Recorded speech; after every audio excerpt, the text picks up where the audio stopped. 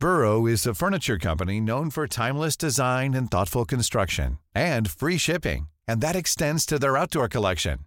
Their outdoor furniture is built to withstand the elements, featuring rust-proof stainless steel hardware, weather-ready teak, and quick-dry foam cushions.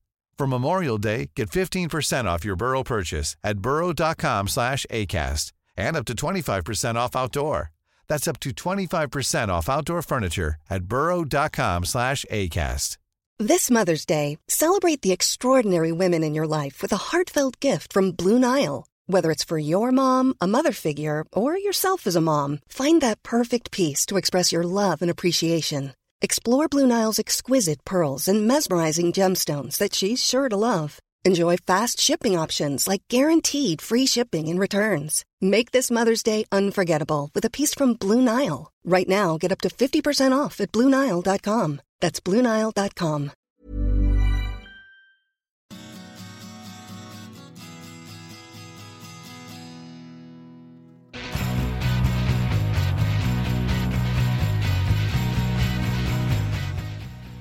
This is Nature Biotechnology's First Rounders podcast. I'm the host, Brady Huggett. The guest for today's show is Kari Stephenson, the founder and CEO of Decode Genetics. I'd interviewed Kari before, I mean, maybe a decade ago, and a short one just for an article on Decode. In that interview, I remember him calling Iceland a small, dark, wet rock in the North Atlantic, and for some reason that always made me want to visit the country. And by chance, I was, well, not by chance, by planning, I was going to visit the country at the end of December 2014, and I got in touch with Kari and convinced him to let me bring audio equipment, and we did the podcast in Decode's offices in Iceland. Yeah, so the conversation, we talked about founding Decode. We talked a lot about science and art. Kari, when he was young, was sure he was going to be a writer. He said his father was a writer. Iceland is a country that really prizes literature. We talked about Bobby Fischer, his relationship with Bobby Fischer, the chess great who spent his last years on Iceland. We talked about genetics, obviously. Interesting conversation. I thoroughly enjoyed it, and I thoroughly enjoyed Iceland. You should go if you can. So that's it. I will talk to you guys on the other side, but here it is for now, your First Rounders podcast with Kari Stephenson.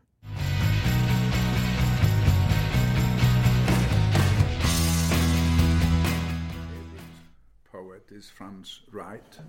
Do you know him? No. He got Pulitzer Prize in Poetry probably 2004. He is the son of James Wright, who got Pulitzer Prize in Poetry in 1958. He is a spectacular poet. He is an unusual man. So is that your favorite poet then? Yeah, he is my favorite poet of all times. He is a great poet. And then when you read non-poetry, are you reading fiction or are you reading... Almost solely fiction. Yeah, so...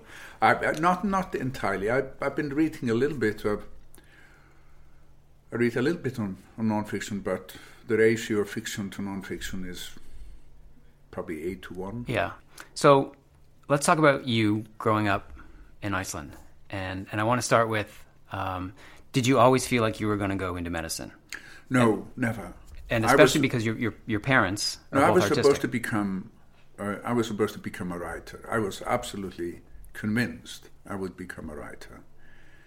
And there are all kinds of reasons for that. My father was a writer, but also because in Iceland at that time, the great writer had almost the status of a pop star. They were the people everyone admired. Yeah. And it was sort of a coincidence. I went into medicine.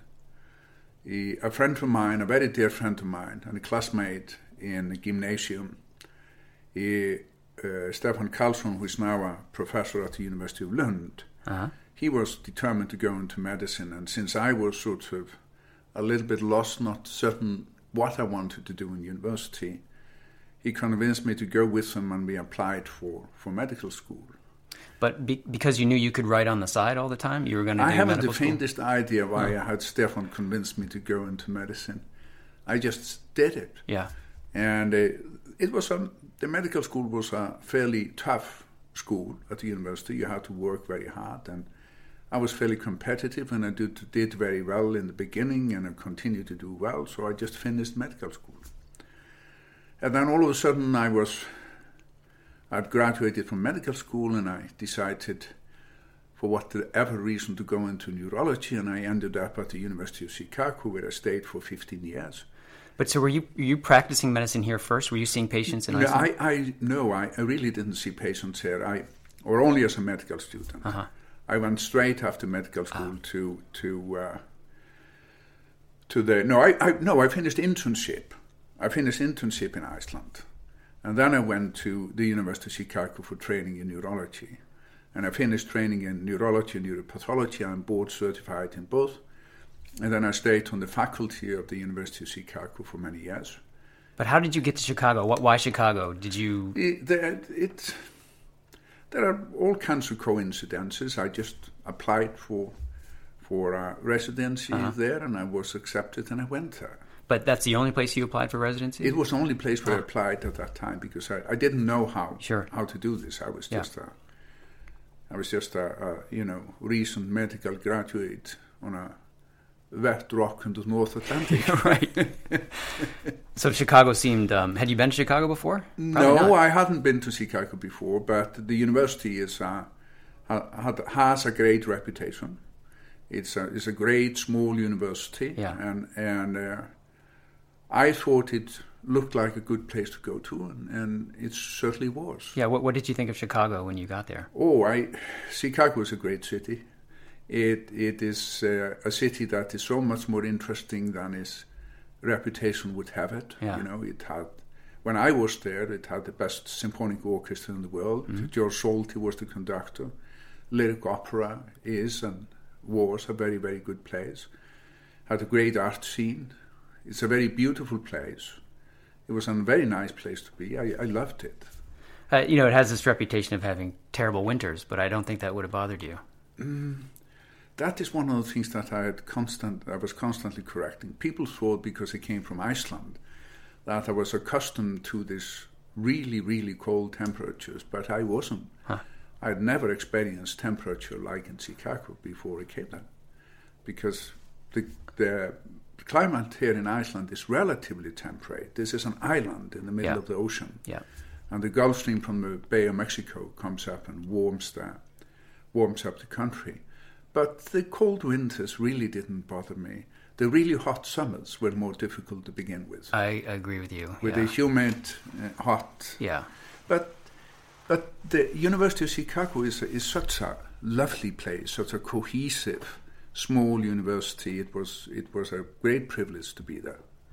And so I was speaking with Cindy Bailey from Arch. Yes. And she said that's where she met you, was at the University of Chicago. Yes. And that you were running a small lab in the basement there while you were also seeing patients. Yes. And I was, when I was in training, I had a small lab in the basement of the hospital, so I worked very hard. What were you doing in the lab? I was studying all kinds of things. I was working on mostly focused on myelination oligodendrocytes, trying to figure out the role that dysfunction of oligodendrocytes play in the pathogenesis of multiple sclerosis. I was mainly interested in glial cells and the nervous system, and did all kinds of experiments with that. And eventually your lab grew so that you had postdocs beneath you, no? Yes. Once I became a faculty member, I recruited in all kinds of people who were postdocs and graduate students. And was that sort of unusual for the time? No, it wasn't unusual. It was, the physician-scientist concept was basically dominating biomedical research, so it was a par for the course. And when you were seeing patients in Chicago? Yes. Yeah. And was that helping inform your research? I think it didn't help all that much to inform my research, but it was a source of inspiration. And I also simply liked to be a physician. I loved to see patients. Huh. How come? Because occasionally you had an opportunity to help people. Occasionally you run into interesting characters. The most interesting things in the world are people. Yeah. There are people who came and told you stories. I mean, there was this old woman from Wisconsin who came to me twice a year, and she always came with a big bag of potatoes. Her husband was a farmer, and she always, when she came and see me, she brought me something from her farm, and I sort of liked it. It was I had a connection with the community. I also like to teach. It was great fun I was a neuropathologist, and I handled what we call brain cuttings. Every week on Fridays we took the most interesting case of the week. We analyzed it. It was the clinical pathological conference where medical students, residents and professors came. Uh-huh. We went over the cases and we ended up cutting the brain. There was a lot of interesting features and a lot of things that I liked about being a physician, teacher, scientist at the University of Chicago, but then I became a little bit tired of it. This is how you got to Harvard, right? Then I moved to Harvard, and as soon as I came there, Well, but first, did Harvard recruit you? Were you looking to move? There was a friend of mine who was recruited to become the chairman of neurology at the Beth Israel Hospital, mm-hmm. and he recruited me to handle the neuropathology, and I went there. But as soon as I came there, it became obvious to me that I had become a little bit tired of American academia. So I sat down and I cooked up this idea of putting together a big genetics operation in Iceland. Went up to Iceland, and I've been here since then. It's almost 19 years. Yeah, but you simplify it, right? So what do you mean you cooked up this idea to study genomics in Iceland? Genetics is the study of human diversity, mm-hmm. all right? And the way in which you study human diversity in human genetics is that you're studying information that goes into the making of man and how it flows from one generation to the next. Mm-hmm. In Iceland, I was convinced I would be able to pull together the genealogy of the entire nation, all right? Which we did. We have put together a computer database that has the genealogy of the entire nation going centuries back in time. So thereby, we had put together drawn up a map of the avenues by which the genetic information is passed from one generation to the next. But how did you do? You mean you literally got a vial of blood from every person in this country? No. I just put together the genealogy. All right, we have a vial of blood from about 165,000 out of 320,000 people. Right, so maybe about half then. Yeah, a little bit over half, and that's all we need. Because we know how everyone is related to everyone else. Huh.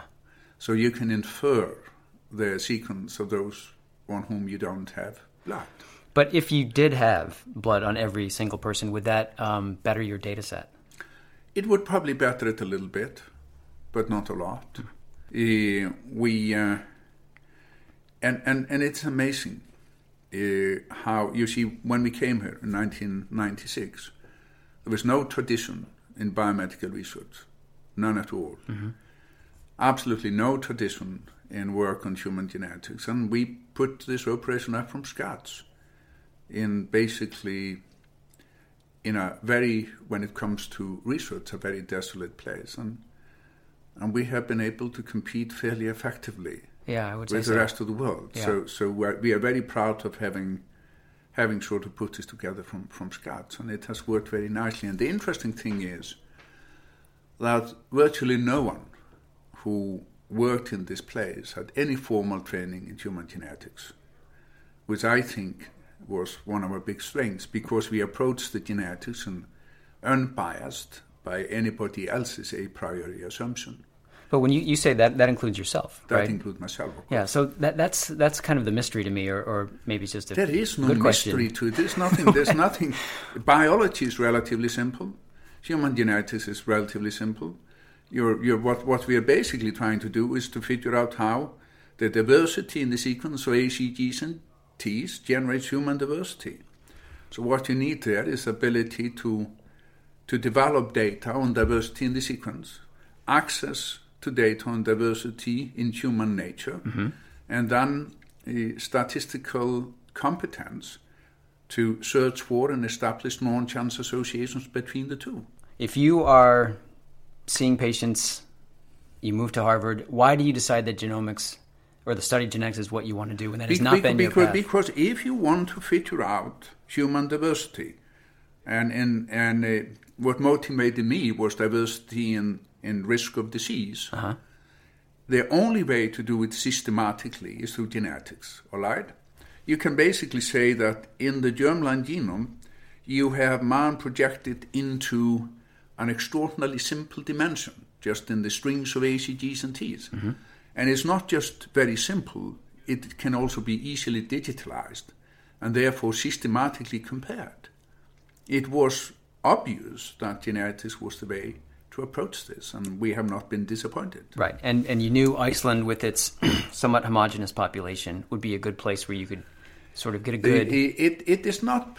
It's a population where there is so-called founder effect, which means that a relatively large percentage of current population can be traced to a relatively small number of founders. Right. All right?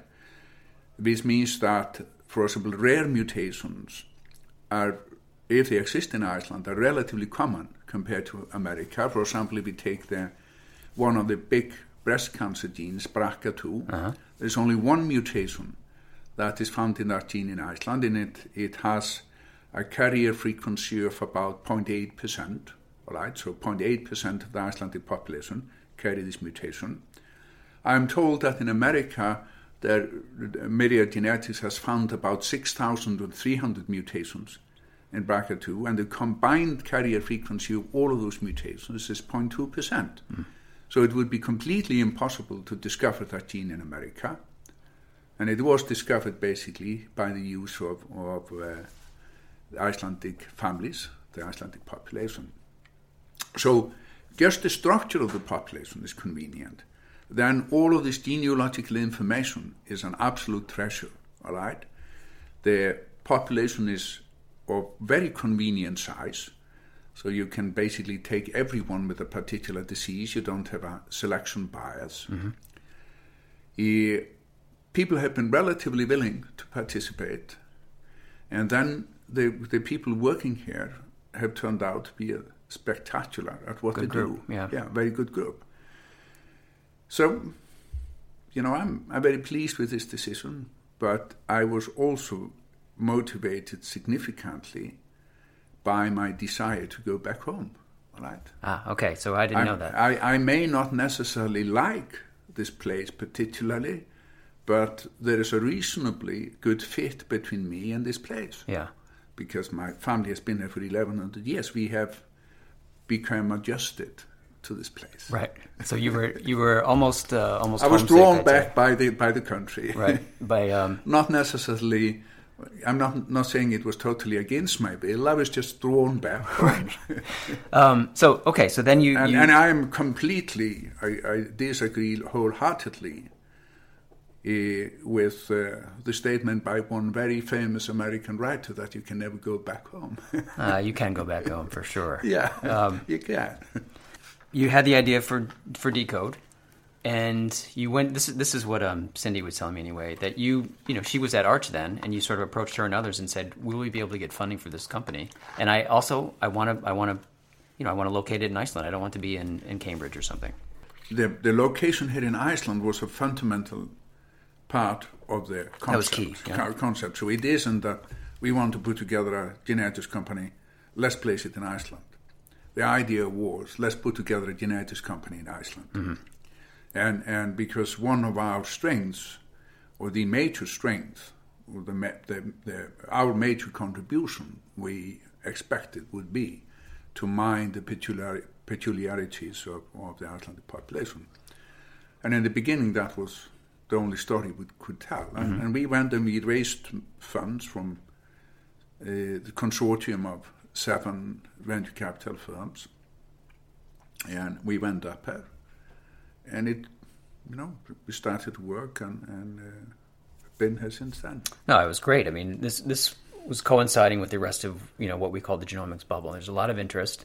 You guys went public by 2000, I think. Yes, that might be think correct. it's correct. With I might have my numbers wrong here, but 170 million IPO or something. Yes. So this was your first company that you'd ever run. And the only. I've never worked in any commercial enterprise. I had no interest in business. I only had interest in genetics. So how did you do it? I just went and we did it. All right. Yeah, that's what. The thing is that if you can tell a story, and I think I was relatively effective in telling the story. Uh-huh. If you can tell a story and you have a reasonable idea, you can usually raise funds, and we succeeded in doing so. And most of what we said that we would do, we did. All right. Which was what? What did you set out to do when the company was What we basically said is what we know how to do, what we can do, is to do good genetics. So if you guys believe in the use of genetics, if you believe that genetics will have impact on healthcare, we are probably a reasonable bet. At the time when we put together Decode, there was a large number of genetics companies. None of them really did any significant genetics. Myriad was founded by people who had discovered the BRCA1 and the BRCA2 genes. All right, they didn't really do any significant genetics after that. Yep. Millennium was put together on the basis of genetics promise. They never did any genetics. And you know, the list goes on. We were basically the only of the genetics company who ever did any genetics that's worth mentioning. So looking at the rest of the industry, including Millennium, there became this, there's a lot of force, a lot of pressure on companies to develop drugs. All right, now you actually have to have products and put them in the clinic. Did you guys feel that pressure? Were your investors? We felt that pressure for a while because the problem with us and basically all of these companies that were founded around this time, around the middle of the, around 1995, 6, 7, 8, is that the genetics technology wasn't there really yet to make systematic discoveries of variants in the genome that could be taken advantage of. We were using linkage, all right, like everyone else, and linkage is a very weak method for making discoveries. We made some significant discoveries, but they were not of the type that you can easily turn into diagnostic tests or into drug targets. Right. So we were struggling to figure out how to do something that would allow us to raise funds. So we went into developing some drugs. We had 3 actually drug discovery programs ongoing that I think were reasonably good. All right. And it isn't until the SNP chips basically come on market, that Illumina began to market them, that we could, as I would call it, systematically do human genetics in a manner that would be sufficiently predictable that it could be taken advantage of by a commercial enterprise. So this is where, like those other companies that you mentioned, the investors sort of turned away from these companies that were just doing genetics and they were not looking for drugs. And this is sort of how I think maybe Decode ran into some financial trouble. No, that is the financial troubles that we ran into, or sort of that made our life particularly difficult, is when Lehman Brothers went bankrupt, because they were managing our money. We had money that would have lasted us, a couple of years, when Lehman Brothers went bankrupt, and with them went our money. I see. So we were early victims of the financial collapse of 2007, 2008, all right. And then what happened? Your investors... But we went into Chapter 11, but 2 of our original investors refinanced the company, re-established the company, and a couple of years after it was re-established, it was bought by Amgen. That's right. So they rebought... So these are 2 of your original investors, right? Yeah. So they initially backed you, got their exit upon IPO, I would assume, quite successful. Yeah. Rebought because they believed in the science for $14 million. Yeah. And then Amgen bought it for $415 million. Yeah, and there's another round I think you guys raised in there, maybe $45 million or something in between. No, that was before the IPO. Right. No, I mean after they rebought you, after bankruptcy, after Chapter 11, I think there was a round. Yeah. There was there was a small round of financing after that, and then Amgen bought us for. And the key to the Amgen purchase was, I think you found a variant that conveyed protection for Alzheimer's? No, I don't think that was a particular key. It is that Amgen, basically, the leadership of Amgen came to the conclusion that that is sort of the scarce resource in drug discovery was access to good targets. And they came to the conclusion that the best way to find and validate targets would be the use of human genetics. Mm-hmm. They were discussing with us the possibility of collaborating on congestive heart failure, when their CEO simply came to the conclusion that if they were going to use human genetics, they should buy into the best human genetics in the world, and they bought deCODE. Were you interested in selling before that? I wasn't particularly interested in selling. I was interested in figuring out a way in which we could finance our genetics research significantly. And this has turned out to be extremely good for us who are in this because we are interested in the science, because we are well-funded. We have managed to have significant impact on a very large number of drug discovery programs that Amgen has. We have discovered new targets for them. We have helped them to steer away from targets that were probably not particularly good, so they have cancelled some programs because of our work. And we are having, basically on a daily basis, impact on the way in which a very large corporation that is trying to make medicines does its job. So I'm extraordinarily pleased, and I feel privileged to be a part of it. Yeah, and they leave you alone. They bought us for what we are, not because of what they want to turn us into. So they have been extremely generous. We continue to sort of indulge in this discovery orgy that we have been in for the past 10 years. And they encourage us to continue to work on project irrespective of the utility for Amgen, and I think it has served them well. Yeah, it looks like it. So do you feel any sort of, what's the word I want here? Because you formed the only biotech company in Iceland and were a scientific leader in this country, do you feel a sort of desire to bring other companies here or sort of expand? What I've been doing of late is to work on our closer relationship with the University of Iceland. They have the sort of biology center that is going to move into this building. We are going to rent some space next to us because we are collaborating with them a lot. We have been working on much closer relationship with the only tertiary care hospital in Iceland. So I feel personally like this resource that our data have been turned into is really a national treasure. It doesn't belong to anyone except these people who have contributed the data. And no one owns the data, right? Because by law no one can own them. We just are custodians of the data. And we feel, or I personally feel, that it's very important to be focused on the fact that this isn't owned by anyone. It's not owned by deCODE. It's not owned by Amgen. deCODE and Amgen have access to this data, and only access according to rules that are spelled out by our National Bioethics Committee and our Data Protection Authority.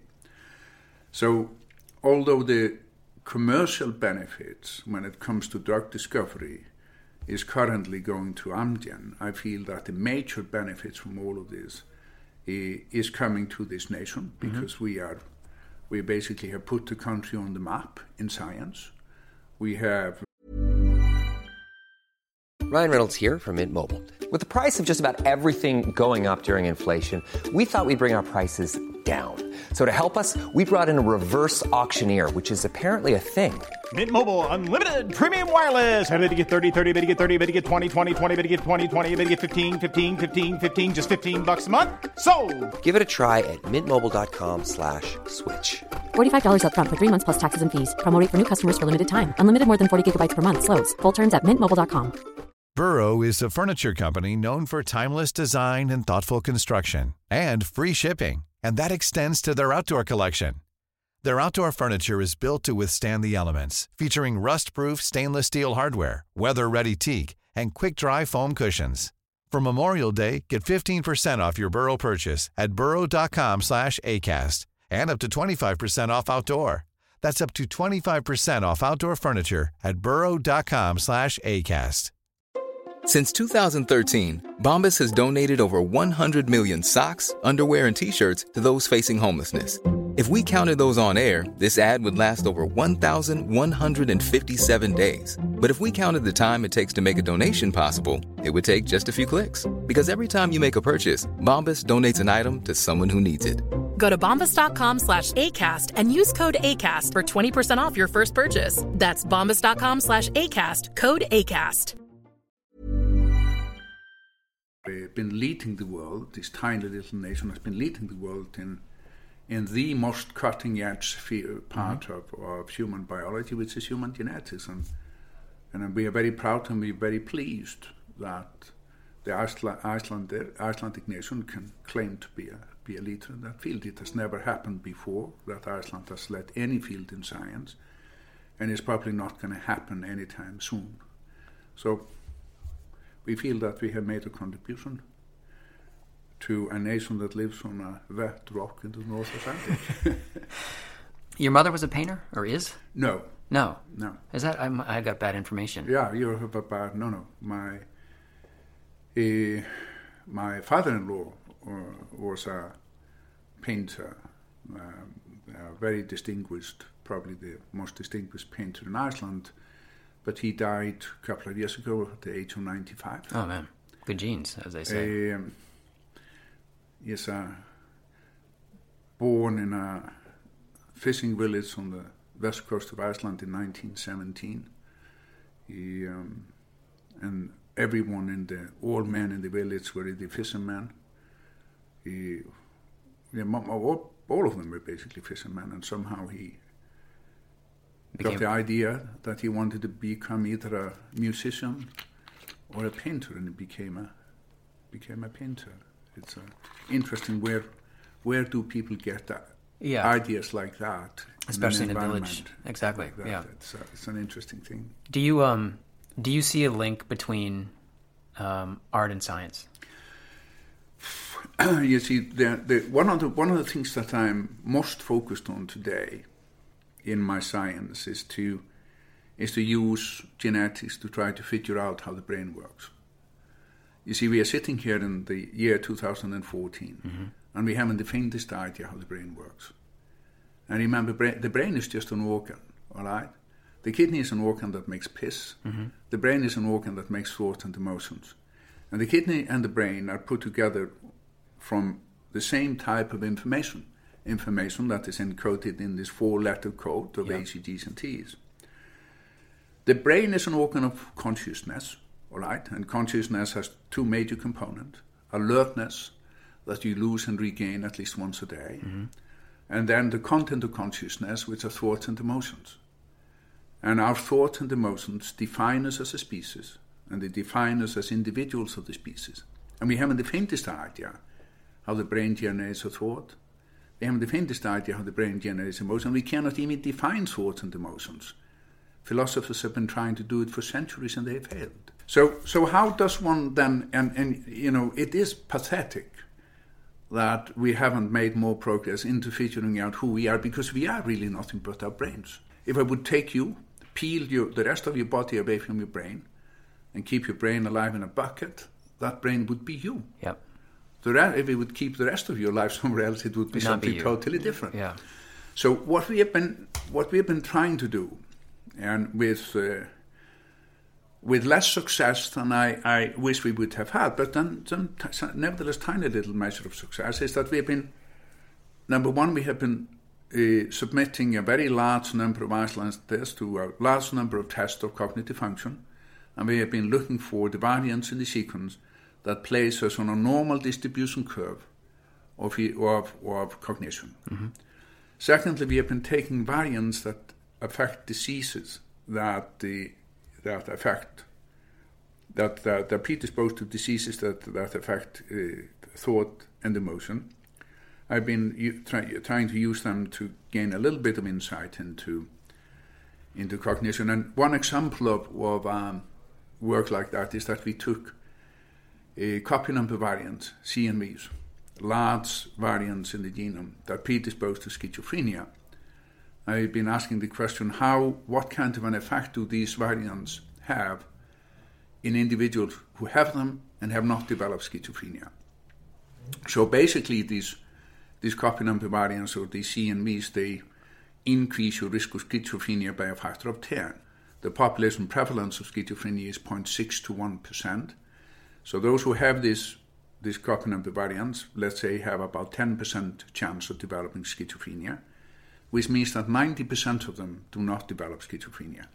And we asked the question, what impact do these variants have on those who carry them but have not developed schizophrenia? And we showed that these variants, they affect cognition, so the carriers have abnormalities in cognition that is somewhere in between schizophrenics and controls who do not carry these variants. What does that mean? It basically means that the cognitive abnormalities in schizophrenia are not a consequence of the disease. They may actually be the cause of the disease. You think differently, and therefore you are at risk of developing schizophrenia. What makes it even more interesting is that there are several studies coming from the 70s and then even more recent studies than that shows that in families of schizophrenics, you're more likely to find creative people than in the controlled population. Should not necessarily be a surprise, because to be creative, you have to think differently. Right. If you leave the box in the morning, you may not be able to make it back to the box at night. Mm-hmm. You have to be able to think outside of the box. If you leave the box in the morning, you may not be able to make it back in the box at night, and then you are diagnosed with schizophrenia. Mm-hmm. Our next question was that is this greater probability of finding creative individuals in family of schizophrenics, is it because the families of schizophrenics are more tolerant to thinking differently? Or is it because of schizophrenia and creativity share some biology? So what we did is that we took all of the variants that have been shown to predispose to schizophrenia. We generated a risk score on the basis of that. And then we asked the question, is that the risk score for schizophrenia higher in members of creative professions than in the controlled population? Creative profession, the association of writers, of dancers, of composers, etc. Uh-huh. And indeed, we showed that the risk score is substantially higher in the members of the creative profession. So we had shown that there is a biological overlap between schizophrenia and creativity. And this is fascinating, because it basically means that our ability to come up with something new, our ability to write good music, to put together instruments like an iPad and an iPhone, etc., comes at a price. Yeah. Price that is paid by the unfortunate individuals for whom what is strange for society becomes a devastating weakness. That leads me to Bobby Fischer. Old Bobby. Right, so you knew him. And I didn't know him. I met him several times when he was in Iceland. Which were his remaining, how many years? 10? I don't remember how many years he lived in Iceland. They were not many. But he was a difficult genius, all right. He had a paranoid psychosis. He was otherwise a very bright person. But he died from his paranoid psychosis. How so? He developed benign prostatic hypertrophy and ended up dying from kidney failure. He refused to have physicians help him, which would have been very easy. Yeah. But he was paranoid towards the physicians. He thought they were out there to get him. He died at the age of 64. Yeah. There are 64 squares on the chessboard. That's perfect. But how did you come to know him? There were some people who were making a documentary about Bobby Fischer, who invited me to analyze him, to meet him and sit down with him, and I also, our corporate counsel, our lawyer, Johan Hjartarson was one of the world's best chess players. That's right, and he's still here. And he's still here. Yeah. Oh yes, Johan is here, and he, he for example played Korchnoi in preliminary for the World Championship and beat Korchnoi handily up in Seattle, and so he also, I think he was probably instrumental in having me sit down with Bobby, and I met him several times, and he was difficult because, he was, both of his parents were Jewish, for example, and he was convinced that the Jews were out to get him. All right, both of his parents were Jewish, you're saying, yes. And he was convinced the Jews were out to get him? Yeah, yes. Which is interesting because the self-hatred, the self-loathing, this spectacular genius. Would you say that that Bobby left the box in the morning and couldn't get back in the box? I think he was straddling between the box and the outside world. No, it is, everything. Basically, there are no freelancers, all right? And you pay a price for everything. And it's very interesting if you think about, on one hand, there are people on the autism spectrum and people with ADHD, the autistic, the Asperger guy has this convergent thinking, can focus extremely on very specific things, but has a very weak central cohesion, has difficulties putting things in context. And then you have the divergent thinker who sees nothing but their context. And this is all a question of finding a balance in your life. And Bobby obviously couldn't. Yeah. He suffered from it all his life and ended up dying from it. Yeah, I don't know where I dug that out in the research, but it was an interesting coincidence that he ended up here and you started. Yeah, no, it's an interesting little chapter in my life to meet Bobby and talk to him, because I was a medical student in '72 when he was playing Spassky. Yeah. And I remember in the library when we were studying, we basically didn't study, we just played chess. Really? Yeah, because this was, and everyone played chess, because this completely swept the country, all right? And I had always been fairly interested in chess, was always playing chess. You still play? Occasionally I play on the internet. I try to avoid it because when I begin I cannot stop. Why don't you play Johan? I have played Johan, and that's humiliating. Yeah, that's what I thought. We have traveled together. I remember particularly one day when we were flying from here to Seattle, and I don't remember how many 5 minutes chess games we played, and I don't remember how many I lost, but that was asymptotic to the total number. Oh, man. This is back to the art and science thing. I think in order to be a good artist, the best artists observe the world, take it in, and then put it out in some sort of form, whether it's music, it's through dance, it's painting, writing, whatever. The good scientists and the good artists have to come up with something new. Mm-hmm. And I think it is probably there is probably a very large overlap between the premises that you have to fulfill to be a good scientist and be a good artist. There has to be a certain chaos. There has to be a certain lack of order. There has to be certain willingness to let go of the things you know, the things you have seen and the things you have heard. If you're not willing to do that, you become an extraordinarily mundane, boring artist and a particularly uninteresting scientist.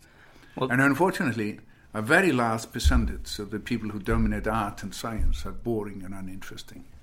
But so you're saying that, you're a good scientist, quite obviously. We're just going to say that. Are you saying that you have chaos in your mind that you have to apply order to in order to get the science done? I think it is probably, in a discussion like this, it is probably wise not to force me to pass some sort of a judgment over who I am. But I am, take a look at my desk. There's some stacks of stuff over there, yeah. You have to, it is complicated because, of course you have to be able to put some water. You have to see some water, and you have to accept some water to be able to make any kind of a discovery, because this world we live in is meticulously watered by nature. But to be able to see the new water, you have to let go of the old one. Right? You have to be willing to accept that what you're trying to do is to see something that no one has seen before, right? And occasionally it happens in a sort of a spontaneous, poetic manner, but very often it comes through hard labor and work, and work and perseveration of nauseating type, right? I want to talk about your family. So you have 3 kids? I have 4 kids. 4 kids. Yeah. 2 boys and 2 girls? 3 girls and 1 boy. Ah, okay. The only thing I'm willing to say is that, you see, I'm born in the first half of last century. I'm born in 1949. And Iceland was a poor country when I'm born. Iceland was a poor country until 1970. In my memory, I grew up with a sort of a mostly empty stomach, except on Christmas, until I became a teenager, all right? And men of that era were supposed to be, first and foremost, providers for the family. And I probably worked extremely hard, and I was probably less available to my children when they were growing up than I would want today, because I was so focused on my career, so focused to do what men were supposed to do. I put my children to bed at night when I was at home. I read to them books, but I did not spend enough time with them. That's basically one of my biggest regrets. It is the biggest regret when I look back now, not to have found more time for my children, because I was so focused on my career. Why in the hell have children if you don't spend time with them? That's a great question. Yeah, no, but that is probably the times were different, all right? I think that, and I know that my children spend much, much more time with their children than I did. And I have 5 grandchildren and 6 on the way. So I'm pretty convinced that sort of as parents we are becoming a little bit better than we were. As a people, you say? Yeah. As parents, we are becoming a little bit better. And do you get a chance to see the grandchildren? Yes, I do. I do. So that's probably a big joy.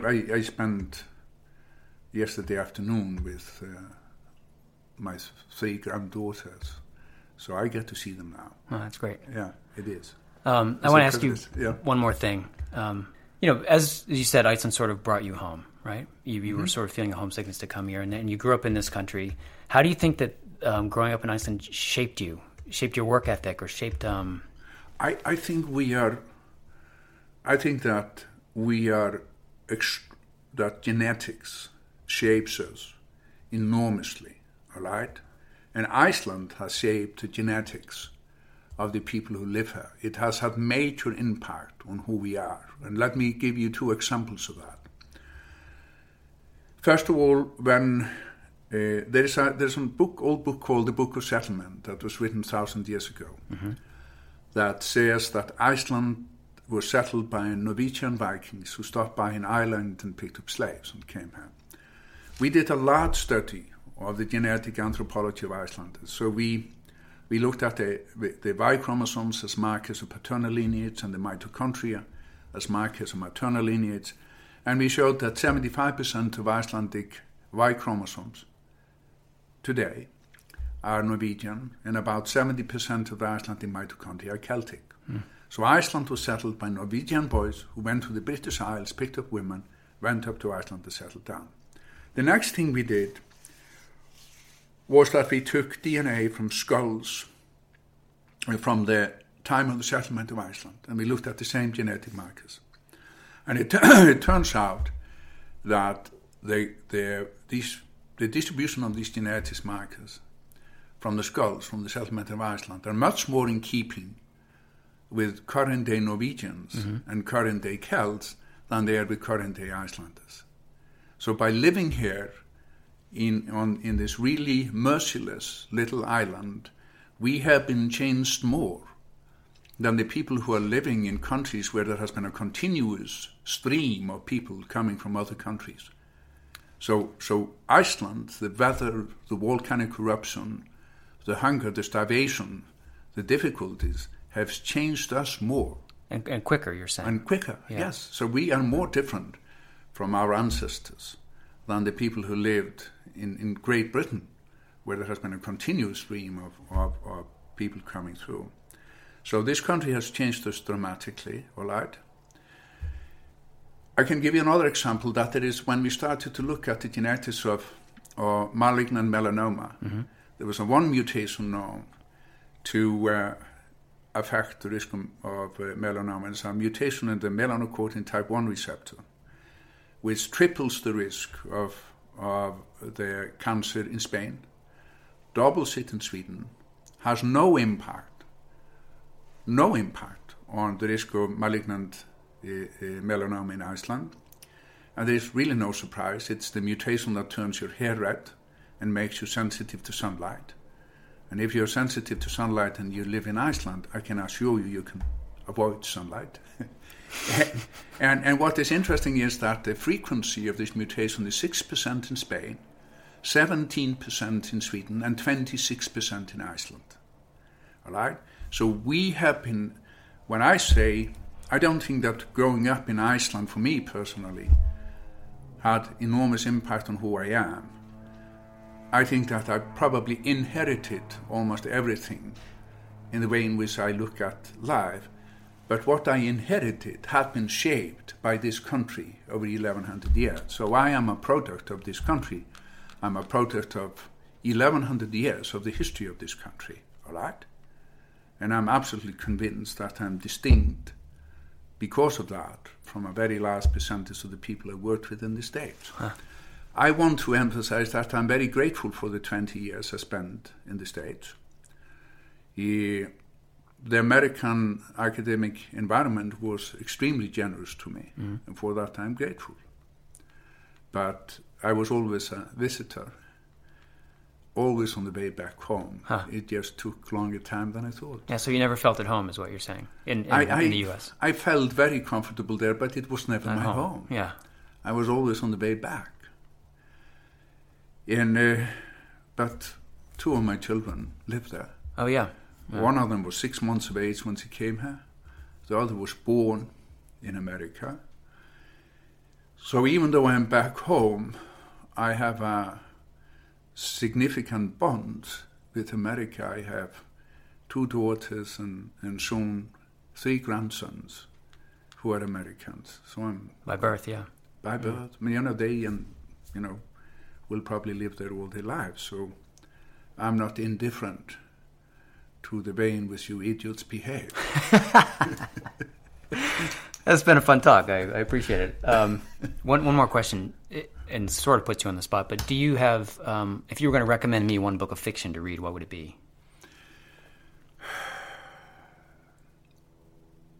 I've been reading Icelandic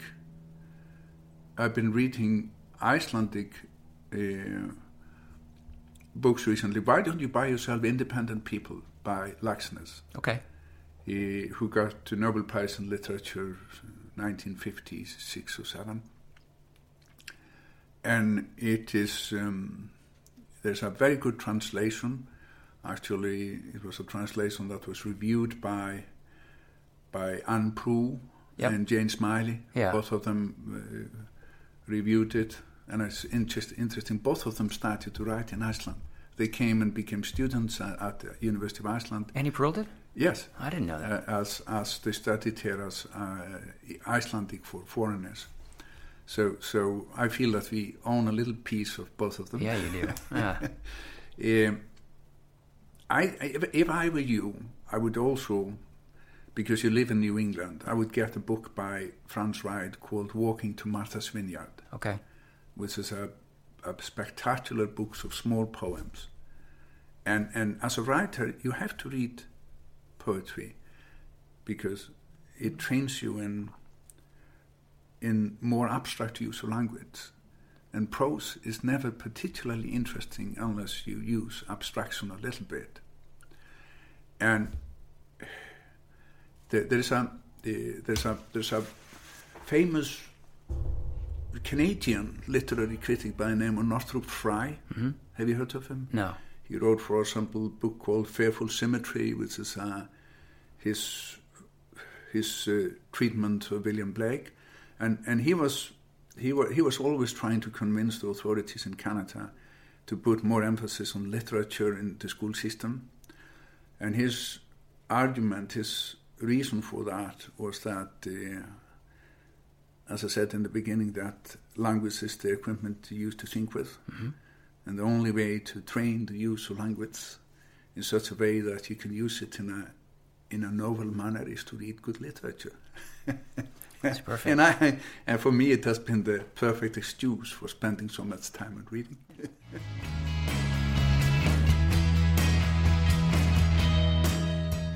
How was that? Not to sound like I'm on the board of tourism for Iceland, but does that not make you want to visit Iceland or live there for a little while? I mean, it definitely did me. Thanks to Kari Steffensen for having us into his office and for taking the time to record the podcast. Thank you to the Midwest Quiet for use of their music. Thanks to listeners, as always, because without listeners, podcasts would not exist. You can find us on Nature Biotechnology's podcast homepage, including the full archives. There's who's on there? Henri Termeer is there. Bill Hazeltine is there. Lee Hood is there. Una Ryan is there. A bunch more. You can also find us on iTunes, and you can find us on Stitcher. And you can find us on our next podcast, which is coming up. I will talk to you then. Goodbye.